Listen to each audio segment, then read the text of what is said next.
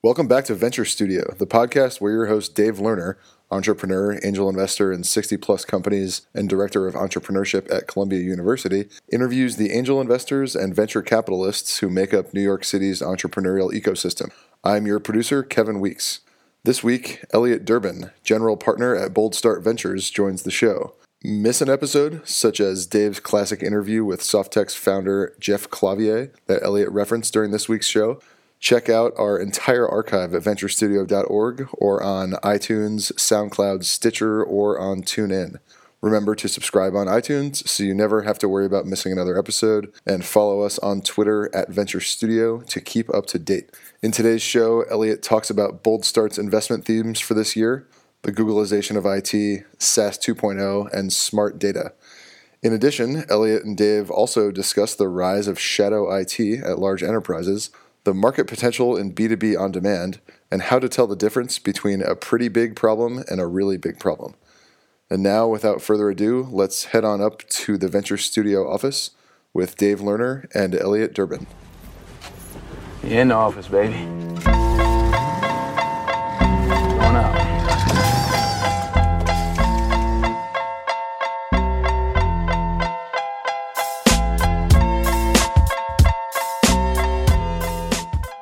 Elliot, it's great to have you on the show. How are you? Thanks for having me. Big fan of the show. You know, before we dive into your fund and the team, et cetera, I thought maybe we'd start by you telling us why you guys are so heavily invested in the enterprise. Why are you so bullish on the enterprise market in New York? Well, that's a good question. I met my partner, Ed, in 2010. I'd been angel investing since 2006, so coming up on 10 years. And Ed started his career about 10 years before that in 1996. And he had a thesis on seed investing, which was becoming prevalent with the micro VCs and the super angels back in 2010 with the capital efficiency that it took. It cost a lot less money to get a company to market. And that was primarily happening in the consumer space. And Ed had a very strong conviction that the capital efficiency would then apply itself to enterprise. And we raised $1 million in 2010 for our first fund. And we did what we like to call our beta test. We invested in 12 companies. And we saw great success with the kind of, I think it was by 2012, 4 of them had been acquired by Salesforce and Google and Akamai. And we saw that capital efficiency play out before our eyes. And it's about finding kind of the founder with the domain expertise, and I think there's a lot of that here in New York, solving a very acute problem in the enterprise. So we're psyched about it, and I think it's highly dependent upon your network and your experience, as are most things. But we've built Bold Start with a purpose, and that's to be the best seed fund for enterprise companies.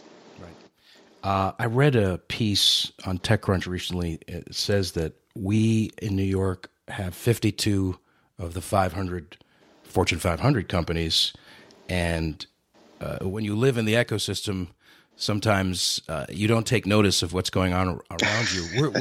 We're kind of a heavyweight in this area. The fishbowl, Dave. The fishbowl. Exactly right. And you've said we're one of the largest concentration of IT buyers in the world in some of your writings. What's going on in New York, big picture, in the enterprise? Well, I think you can see a lot of that exact point in our early portfolio. So you had in our current portfolio, but the Divide is a great example of that. So Andrew Toy and his co-founders were inside of Morgan Stanley, and they saw a lot of folks bringing their personal phones and devices to work, and we're dealing with that problem on the front lines inside of a company. And they left Morgan Stanley to start Enterproid, which we backed in the seed round, and they grew the Bring Your Own Device solution, and which is now part of Google at Work. So you see a lot of firsthand, intimate knowledge of a pain point inside of a company, and you see technical folks leaving those companies to build the solution that they, for one reason or another, can't build in-house. I think a great example of that is in our current portfolio security scorecard. Alex and Sam were inside of the Guild Group, and their expertise is cybersecurity. Well, in protecting a lot of these companies from cybersecurity, they realized that there was a better solution they could make for checking the third parties that connect into your stack. And that's IT vendor security. So they left and they started Security Scorecard. They closed their Series A round with Sequoia. About actually a year ago, they started the discussions about today. Year ago today. Right. So it's an interesting evolution of the type of entrepreneur as well as the market would be how I would frame that. And when you guys started this fund, that was kind of a big bet that we were going to see the same phenomenon on the enterprise side as we did on the consumer side, that you could do it on a lot less money. That was not an obvious thing, I'm thinking. Well, it wasn't to me, that's for sure. I think I would venture to say it was more obvious to Ed than it was to me. That's because, it's 10 years versus 20. The more experience you have, I'm a big believer. It's kind of like golf. You get better at golf over time. You just got to keep playing the game. Right. And, I think the capital efficiency has played itself out to the point where there are a lot more enterprise seed stage companies starting today than there were in 2010, obviously. But you guys are one of the few. Give us a sense of the evolution of your fund and the team, Ed Sim, et cetera, that you were just talking. You started, you said, as an angel group, and then you're on your third fund now, correct? Well, just to be intellectually honest, at least with myself, the fund one we treated just like a large fund. We have always had in mind the evolution of our business into where it is, I think, going today. And that's, we don't want to do A rounds. We want to stick to seed. We want to stay nimble and quick and small, and fund roughly 30 companies per fund. So fund one closed in 2010. We had some great companies in there: Go Instant, Rapportive, Blaze.io, which got acquired by LinkedIn, Divide, as I mentioned. And then fund two, we closed in 2013, and that was roughly 16 million, 16.9, I think. Mm-hmm. We then first closed our third fund this past July at $20 million. Mm-hmm. And it'll be another 30 companies. We're writing slightly larger checks. We're leading more rounds, which is nice. First money in oftentimes, right? Our work usually begins before the check, I've been noticing lately. We love being the first phone call when they're thinking about a business, when a founder is thinking about a business. I think that there's a different type of diligence that's done at the enterprise, in the enterprise space. So, we're usually working with a founder before we write a check. So yes, that usually results in us being at least the first institutional investor, if not the first check. You say diligence is a little different. Let's dive down there for a second. What does diligence in the enterprise setting involve? Give us a feel for that. Well, I think it starts with a pain point and a solution that's a product that's solving that pain point. Going back to Security Scorecard, great example. They had a problem assessing the IT security posture of their vendors. So everything from CRM systems to ERP systems, things like that. And first step is validating, okay, is there a problem? Mm-hmm. And we did, in fact, validate that by having the folks we could call. Funny enough, this was founders within our portfolio that had done other things. Were very knowledgeable in the security space. Mm-hmm. And when you call a buyer, back to your earlier point on IT buyers in New York, and they say, yeah, it's a huge problem for us. Can I get that entrepreneur's number? Because when they build it, I'd love to buy that. I need it. It's not only diligence, it's also how we work, right? I think there's a lot of, if you prove out a solution with 3 customers that are championing your product, that's a strong start for an enterprise company. Whereas, in consumer, there's behavioral issues. And I think there's some of that in enterprise, but less so. You can really nail a value proposition and prove it out with 3 to 4 enterprise customers. So diligence starts with the customer. Right. Obviously, it starts with the founder. Can they build it? Can they execute on it? And then validating the problem. And what are the tells between it's a pretty big problem versus it's a really big problem? So we call it must have or nice to have, okay. Right? And I think that you can glean a lot of insight from obviously the buyers, but then you can look at the market size. We're all about market size, and if we make a bet, we like it to have at least the potential to return the whole fund. We're very aware of how venture returns kind of play out, and it's usually a few of the companies that you invest in return the majority of the portfolio. And I think if it's a must-have, there's usually a high price. There's usually an urgency. And those are all things that you learn to pick up with the years in the business. Do you have any scars on your back from times you've backed companies that were a nice to have? Oh, yeah. You do? Okay. Oh, yeah. And usually it's they're growing really fast and there's a lot of heat on the deal. And you say to yourself, okay, if this proves out true, how big is it? And sometimes you answer that question wrong. But, our job, I like to think, is to take educated risk. So you're always going to have a little bit of that going on. But yes, I definitely have scars on my back. Okay. No doubt. Right. So if I'm listening to the show and I'm working in the enterprise, if you're an IT guy, I want to talk to you. Right, because I'm seeing a lot of problems firsthand, and you want to know about it and talk to me to kind of refine my lens as I'm in there. Yes, if you're thinking about a solution to a big problem that you have, and you're considering leaving your job to start that company, we want to talk to you. We want to just kind of brainstorm it and volley it back and forth and see if we can be helpful. I got it. And coming back to something you said before, the company Divide. Yes. The first name of that was Enterproid. Is that right? Enterproid, yes. It stood for Enterprise Android. And one of the big bets, interesting point on this, that we actually thought about for about 6 seconds, but I think others thought about it a little bit longer, was will Android become a dominant force in the mobile market? That was a question in 2010. I mean, it's kind of a no-brainer right now.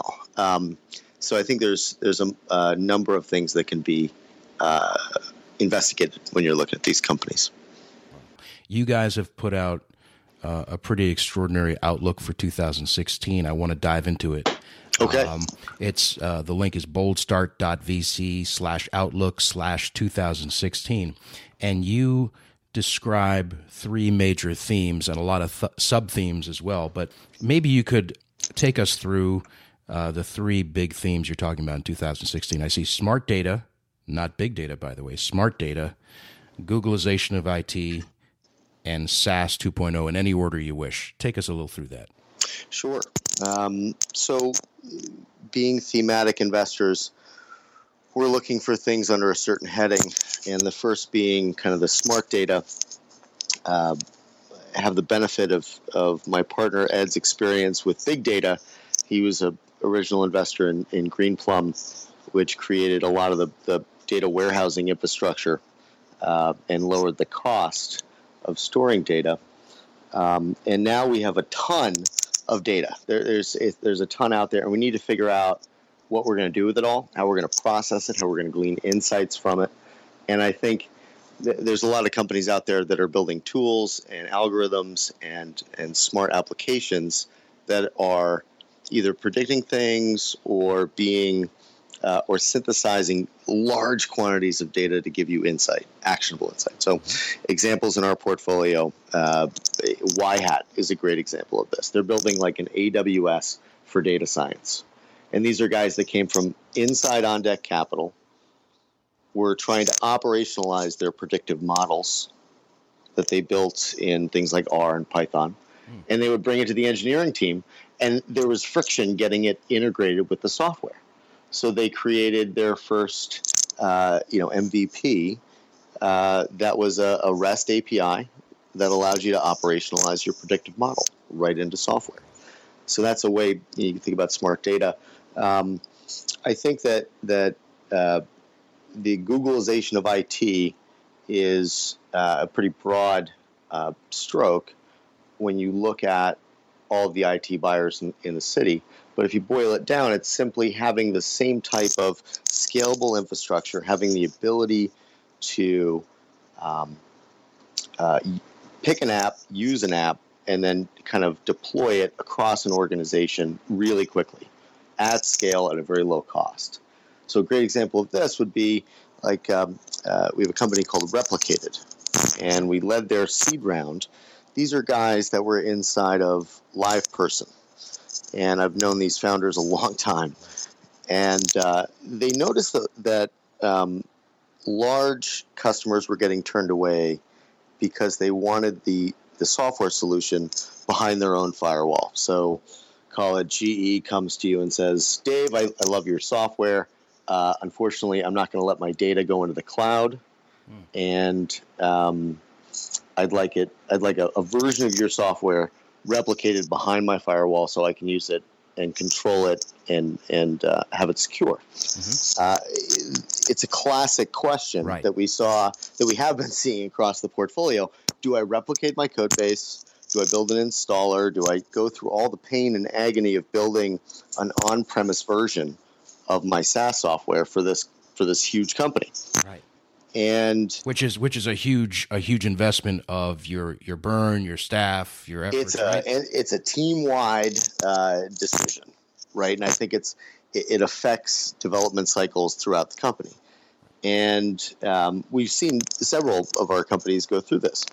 And what Replicated did was they noticed that Docker was getting adopted and container technologies were getting pulled into the enterprise.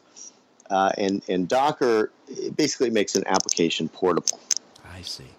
So with that underlying framework, these guys created a way to deploy SaaS software behind the firewall in about 6 to 10 minutes. Wow. Which is an order of magnitude improvement. And that's really what we look for. And then you say, okay, how big's the market? It's huge. And what's even more interesting is that the way that it's playing out and the way these guys are focusing their go-to-market is by getting it in the hands of the best technical companies. So if you go to their website, it's Travis CI, Circle, Code Climate. They're using Replicated to offer customers an enterprise version of the software. That's really exciting. And how old is this company, by the way? They're about a year old. And you guys were in early. I was waiting outside of their vesting last exit, and I was holding a term sheet. It was kind of like getting out of jail, you know? Right. You're kind of sitting there picking somebody up from jail saying you're ready to go again. You got a latte. Classic Ocean's 11 moment, right. yeah. I love it. Fantastic. And I think that's how early I love the longer term founders who are on their second, third companies. Not to say I wouldn't back a first-time founder. I love first-time founders, but there's something special when you get to back a founder a second time or a third time. And the greatest thing about kind of day-to-day these days in Fund 3 is that we've got a ton of those happening. Wow. Relationships we've had from previous funds or even Bold Start 1 are coming back and saying, okay, now I have a really big idea. I love it. The network just deepens and it's this sense of the rise of the developer that you talk about in this outlook for 2016. What do you mean by that? There's a strong pull from engineers that sit inside large companies, even not large companies, middle market companies, and it's shadow IT. And if shadow IT is new to you, for the folks listening, it's I want to use Slack. My organization doesn't have Slack. So I download it and get a team running on my personal credit card. but I don't tell the IT department. So there's entire companies that have been formed to address shadow IT and figure out what folks are using. But I think that what that shows is that the IT department and the engineering teams have more discretion and more influence over the budget than they ever did before. And what I'm seeing play out with our companies that are marketing to developers and to developers inside large companies is that their first stop is the end user. Their first stop is not, say, it could be the CEO, but in more cases, it's the CTO. You know, you call it shadow IT. The term guerrilla style occurs to me. Do you see companies actually getting, traction via this technique? Yes. And I think it starts, if we look in the past iterations of this, you see Salesforce that got used by sales teams, and then the bottom-up sale started to come into play. And I think it's simply the same kind of topology applied to a technical vertical within these companies. So the same way Salesforce was getting adopted by sales teams 10 years ago, you're seeing GitHub and these other companies going into the company's stack themselves and be leveraged by the engineers. And it's at their discretion. And this is just a phenomenon you're observing where developers have more and more say, more and more influence within these large companies because software is eating the world, right? I mean, if you're Procter & Gamble, if you're Johnson & Johnson, you are developing software. If you're a big bank, you're developing software. Almost every company that's publicly traded, I think, has to develop software in some way, shape, or form. Otherwise, you're going to get displaced. And by the companies that are developing applications that make them work better, faster, cheaper. And the folks that are driving that acceleration and that efficiency in the enterprise are the engineers, in part, obviously. So they are getting a lot more influence over, okay, well, if you want to accelerate, what tools do you want to use? And I think along the way, you have a lot of considerations like, is it secure? Can we control it? Is it safe? Is it stable? Imagine if GitHub had not built their enterprise on-prem version. What would people be building software on? I'm sure there would be something, but the fact that that is now in the enterprise means that folks want to release faster. The continuous development, I think, is a huge, huge trend out there. So tech companies release 100 to 200 times a day in some cases. And then you have a team that may be releasing once a week or once a month. That's a disadvantage. So a lot of the tools that we're looking at now are, whether it's security, there are security tools being built for developers these days, as opposed to being built for the security department, because the security department would say, okay, halt production, let's double check for any malware vulnerabilities, because they can now be injected into the production stage. But that slows the developers down. So there's a struggle between the two: secure, move faster. And it's a tension that good word. Yeah, within that tension, I guess you're seeing a lot of situations where the influence of the developers is somewhat unstoppable after a while, because the demands of the market are so great for that speed and agility that they just start using the stuff almost without permission sometimes, yes? In some cases, yes. In other cases, I think there's usually a phone call that says, hi, we'd like to get an enterprise contract. Please. There's some great stories out there on the web. I won't quote them here, but they're, the first time you get the enterprise customer, they call you up out of the blue. They say, we found your software. It works perfectly for this thing we're doing, and we'd like to either get an on-prem version in some cases, or we'd like an enterprise contract with special pricing, or we'd like, in most cases, this special feature. Can you add this? So they ask you to customize it. So that's another consideration if you have this huge Fortune 500 company that says, if you add this, we'll buy it, it's a big temptation for a founder. But the question is it the right step for their product and their vision? What factors do you guys consider when you're in a room with the founders, you're on the board or what have you? How do you... Well, first question I have is, how much are they going to pay you for that? Okay. And that goes back to the pain point and all that. And then it's different in every scenario. Yeah. I think the first question would be, would other customers that you currently have, if it's their first customer, it's a long conversation. If it's their second, third, fourth, fifth customer, then you say, well, would your other customers benefit from it? I see. Nothing better than releasing something for one customer and just having it pop into the other customer's functionality, and then they love it. But sometimes if it's your first customer, you make mistakes. But you got to. Sometimes you just have to. There are bad first customers out there. I see. Sometimes it's not the right first customer, and you need to think very deeply about, is this the partner that I want to help me build my product? Because that's a lot of enterprise kind of software is built interacting very intimately with a customer.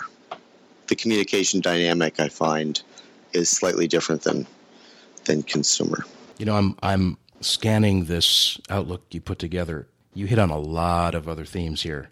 Time to value ratio, killer UI and design, a lot that's going to happen in the browser, especially Chrome. We're really excited about that. I think we have a company in the current portfolio that was founded by a repeat founder. His first company was Rapportive. I'm not sure how much I'm allowed to disclose about this, so I'm going to be careful.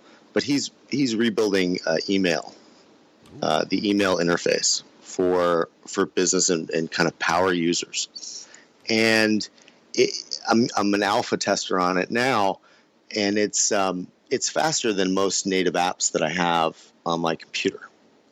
And that's a lot of the new technologies he's using within Chrome. We know some folks on the Chrome team, and they're pushing the limits of what Chrome can do with a lot of the new kind of functionalities that Chrome has in it now. And we're seeing that applied across the companies building interfaces.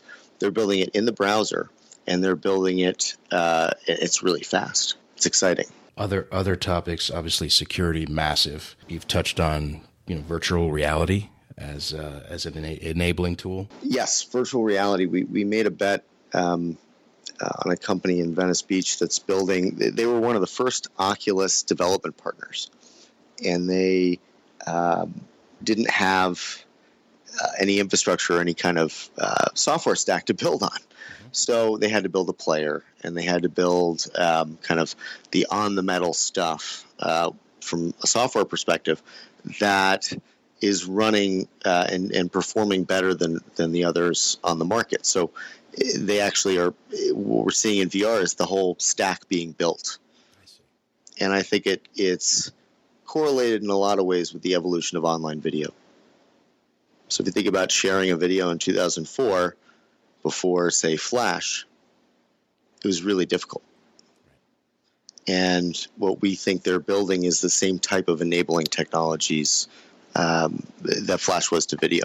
So you see VR as emerging in 2016. When do you think it'll be realistically, Good question, part of the workflow of a lot of these enterprise companies? I mean, what's realistic here? 3-4 years?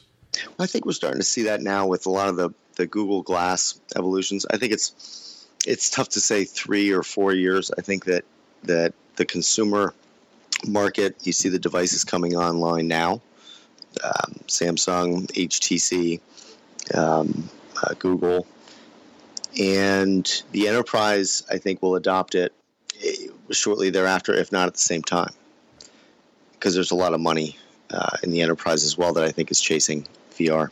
You mentioned you backed a Venice Beach company. You're here in New York, but you're involved in backing some entrepreneurs from the West Coast as well. Why is that? Relationships mostly. I think we're very focused on New York. I went to high school here, Ed's been here. We love New York.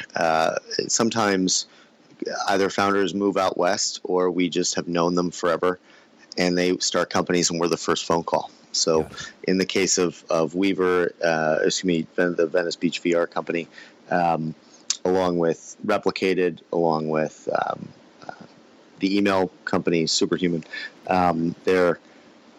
they are old relationships. And they also see value in you, and they also see value that by virtue of the fact that you're here in the city, you're right in the middle of it all, I'm guessing. A lot of companies out west, we're invested in a company called Front. It's an exciting email application that allows you to kind of create a multiplayer Gmail inbox for all the inbound communications into your company via Twitter, SMS, Facebook. And they wanted a New York investor in the syndicate. So they called up my partner, Ed, and Jeff Clavier at Softtech led that round. I saw he was on your show. Yes. That's growing really fast. But when there's a question on a New York customer, or when there's kind of the need for an enterprise home base in New York City, that's how we fit. One other thing you put in there is the explosion of the on-demand workforce. Was this written right at the end of the year, like when the venture community got a little sour on on-demand stuff, or are you bullish on it nonetheless? I'm bullish on it because I'm watching one of our current companies, and I'm gonna founder may get really upset with me. I'm watching a company. This is a founder who I've known for probably about 10 years, and he was a CPG entrepreneur. So he built consumer product companies that are sold in grocery stores. And he says to me, Elliot, do you know who stocks the shelves at Safeway? I said, no.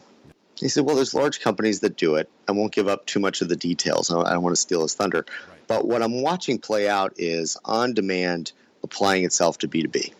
And he has created a way to do CPG merchandising at an order of magnitude more efficient level. And it's growing really fast. And this that was through on-demand workforce. Is that what you're saying? Yes. And it's a qualified on-demand workforce. It's skilled labor. And it's credentialed, you said. It's credentialed. That's the big difference. You couldn't do this particular business with non-credentialed kind of open labor supply. You need a very specific person. But when you find the domain experts that have those networks and have the knowledge on how to bring that kind of product to market, it's a really powerful thing. And I think, so back to your question, that was written watching this company stand itself up over the last 6 weeks has been extremely exciting. The numbers are very healthy. And you're extrapolating that across the industry, that there will be players like this one that can curate entire on-demand workforces for the enterprise.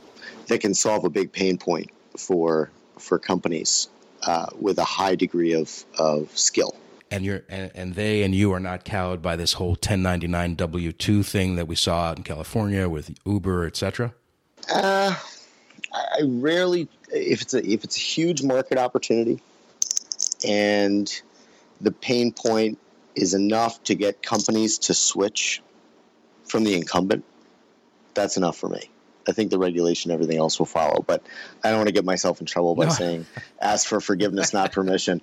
But if I looked at regulators, I think regulation is important to consider, but I think that it always trails innovation in a way. And I think, I would defer to Jeff Leventhal, our new venture partner on this. He's got a lot more experience with on-demand workforces.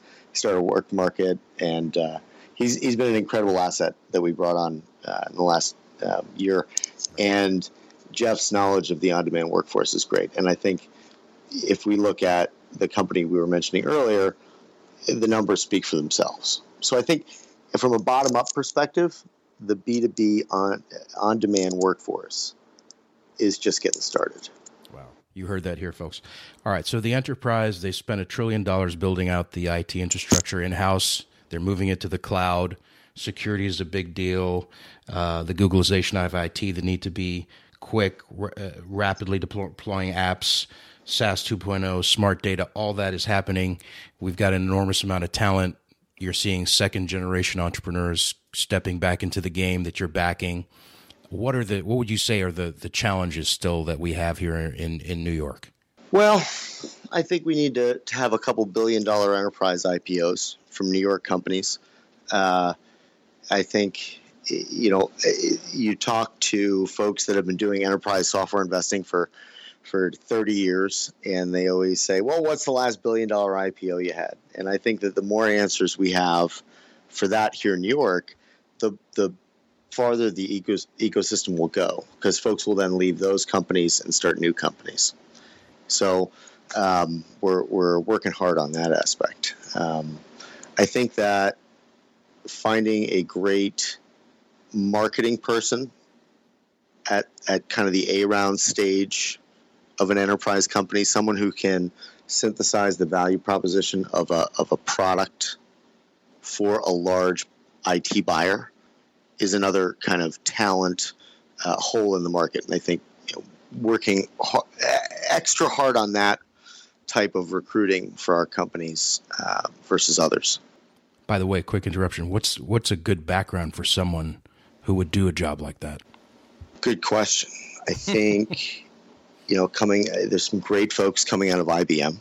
IBM does a great job marketing. I think any other tech company or technical product that was being sold, if you can talk to engineers, if you can talk to integration teams, if you can speak to how it works on-prem versus not, what trade publications you need to get into, there's a specialty about it. And I think that's why it's so difficult. What would you say some of the bigger enterprise stories have been? I mean, we haven't had $1 billion IPOs, but over the last 4 or 5 years, what are the big stories in terms of companies? Well, you got Mongo. Mongo's very large. Well, I think we're just getting started with it. Mm-hmm. I think, if you look at the public markets, I think Datadog just raised a bunch of money. Mm-hmm. But if you look at the public markets, it goes all the way back to LivePerson. LivePerson's I think it's $500 million market cap, maybe a little bit more than that. I'm probably undercutting them. I apologize if I am. They're a publicly traded company, and we just need to get more of them. It's less so reaching $1 billion. It's just more large enterprise tech companies located in New York versus elsewhere, i.e. out west. Look, this stuff is fascinating, and I thank you for sharing all these insights with us today. Thanks for the great questions. Yeah, we'll have you back later in the year to update us. Just want to thank you, Elliot. Dave, thanks to you. Really appreciate you having me on, and I love your show. It's a great part of the ecosystem. Thank you, my friend. Be well. Show you around, give you a taste of the business,